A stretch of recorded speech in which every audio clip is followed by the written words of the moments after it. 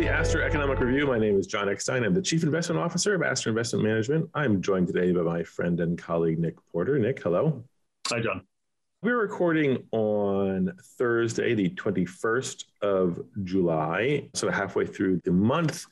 And ahead of next week's Fed meeting, we want to talk a little bit about our expectations of the Fed and the CPI situation as it exists now.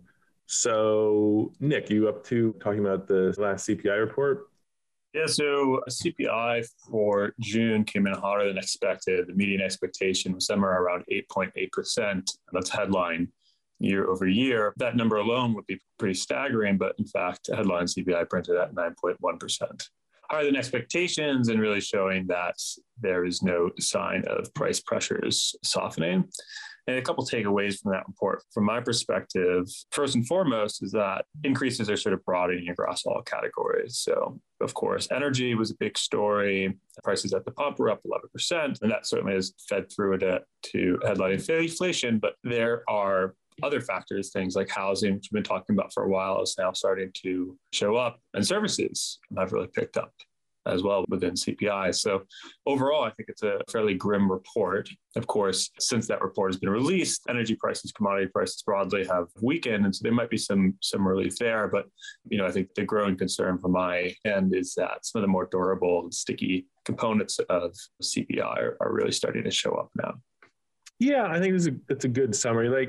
I am not as concerned right now about sticky CPI just because real earnings are actually dropping.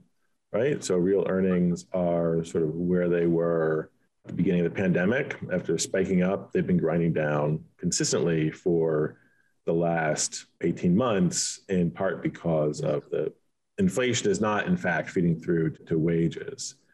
You do bring up an interesting point about sort of the shift from goods to services. So if you look at the core CPI in goods, in calendar 2021, it was 12%, and services was 4%.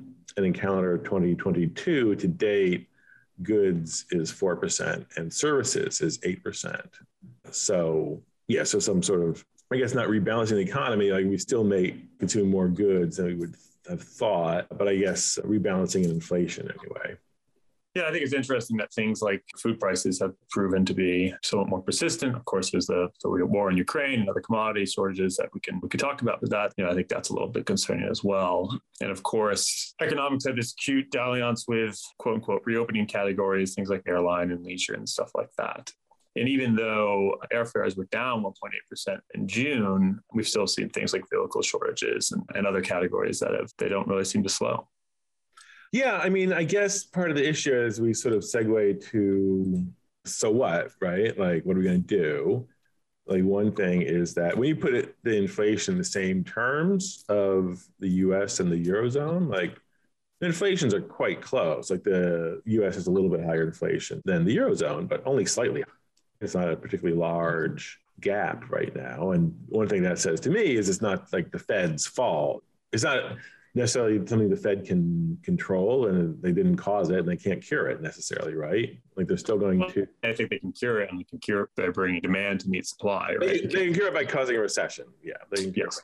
But, you do have these sort of concerning comments. So Fed Governor Waller said a couple of weeks ago, what we're trying to do is get commodity prices to stop going up. They leveled off, then inflation effects go away. We don't actually need to fall back down, right? They can't do that, right? They can't get commodity prices to fall back off, right? So they shouldn't be talking about that. Yeah, so I think for a long time, the Fed was willing to look through inflation pressures, saying that they were supply driven, not really much a story about demand, but constrained supply. And that actually hasn't changed. I think that's still the case, but they're more and more willing to act to constrain demand, simply because inflation expectations have risen slightly and they're worried about credibility. Yeah, well, inflation expectations have started to fall back down too, right? So what does that mean that everything? So to recap the last 10 days in market land, CPI comes out, and then people are talking about not only 75 basis points in July, but let's go 100. And that's kind of a lot. It's kind of a lot. It'll be outside. You could make an argument that the Fed, once they decided they had to get back to neutral, which I think was probably in December of last year. They decided that like they should have gone more quickly. I guess you could have made that argument. But, inflation expectations have come down a lot for next year. It's true. And other market-based measures, things like the 10-year yield is now below 3%. I think that's probably less a story about the path of inflation and inflation risk premia and more about the potential for a recession and people believing that the Fed is willing to go as far as needed to get inflation back down to target. Yeah, I think those are both sort of reflections of the same phenomenon, which is that the Fed is willing to risk a recession to get inflation down. And again, like what you said after the last meeting, like the Fed sees unemployment being higher than it is today a year from now, right? So that means like people going out of work, presumably.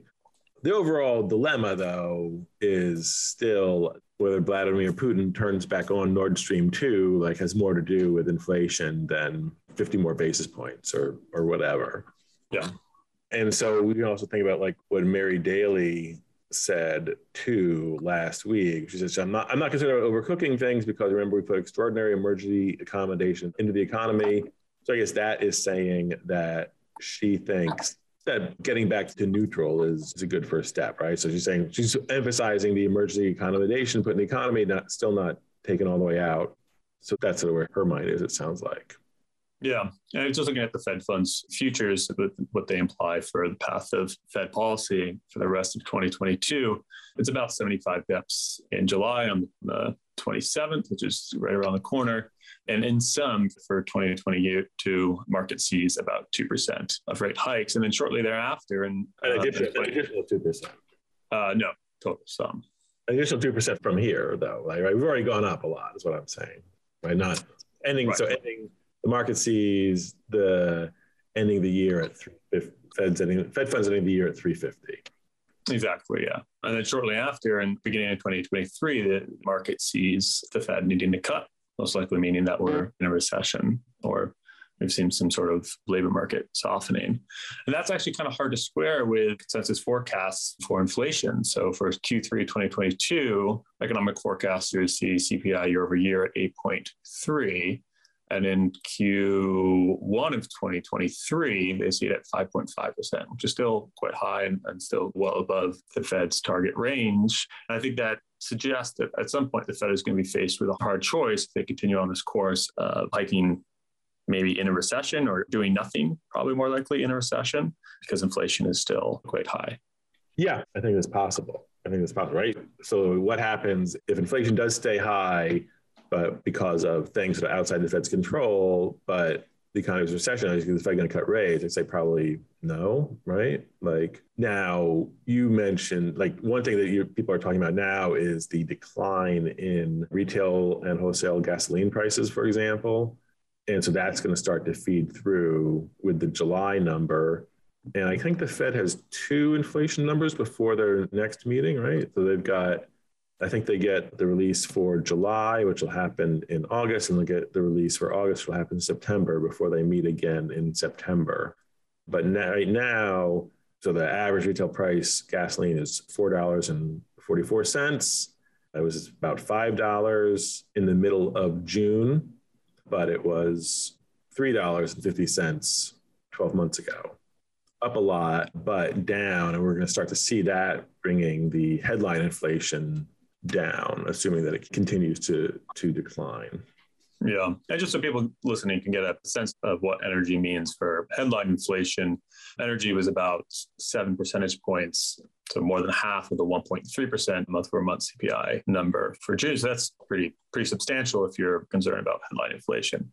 Of course, we haven't talked all that much about core, which I would argue really doesn't show any signs of softening. Yeah, I think that is true. And you do have some rent hikes baked in the cake already. I think the owner's equivalent rent lags sort of reality a little bit more than other things.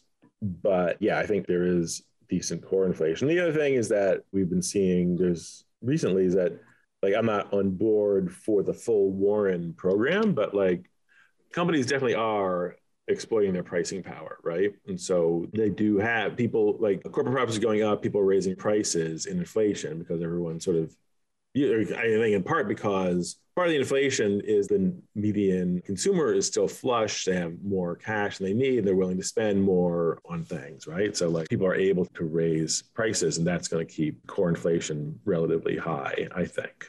Yeah, I mean, I think there is a sense, whether true or not, that corporations are certainly taking liberties with pricing. But as you alluded to earlier, eventually that's going to have to end because in real terms, people are making less money, not more money. People are making less money in real terms. So wages are back to where they were at the beginning of the pandemic. Real wages back to where they were at the beginning of the pandemic.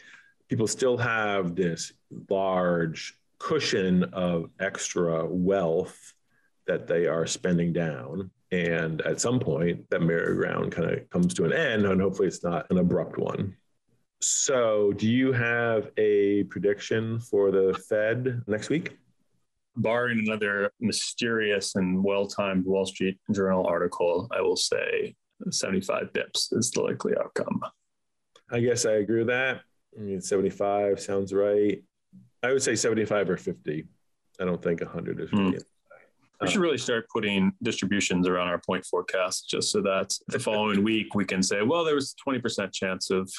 And then when we do it for 100 years, then maybe we can actually get an analysis of how good we are. That's right.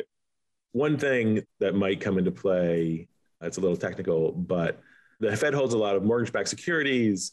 Typically, people prepay a certain amount of their mortgages. And so those kind of, in effect, get redeemed. And with the mortgage rates going up, that won't happen. And the Fed wants to keep its rate of decline of its balance sheet constant. It might have to actually start selling stuff, right? So in general, it just lets stuff, it doesn't reinvest things, ends up just sending the money. They get their check for their mortgage back, they send the money to the Treasury, but now they might actually have to start selling things in the market, which could be interesting. Yeah, absolutely. Speaking of things rising, do you have any initial thoughts on jobless claims, which are kind of famously noisy, but are reaching an 8-month high? Yeah, so the way we look at stuff, of course, jobless claims are still a positive for the economy, by which I mean that they're lower than they have been recently. But they are also a lot less, they're somewhat less positive than they were a few weeks ago. So I would say that our read on the jobless claims is, our official read is nuanced, but it seems, I mean, that line looks like it's going up to May, right? More people making claims for unemployment insurance. Yeah, I just think it's interesting the context of people talking about the divergence between output, negative real growth, and what has been to date a very robust labor market expansion. Yeah, and you do see anecdotal reports of tech companies, for example, are freezing hiring. Facebook and Microsoft, right? Not only the crypto guys.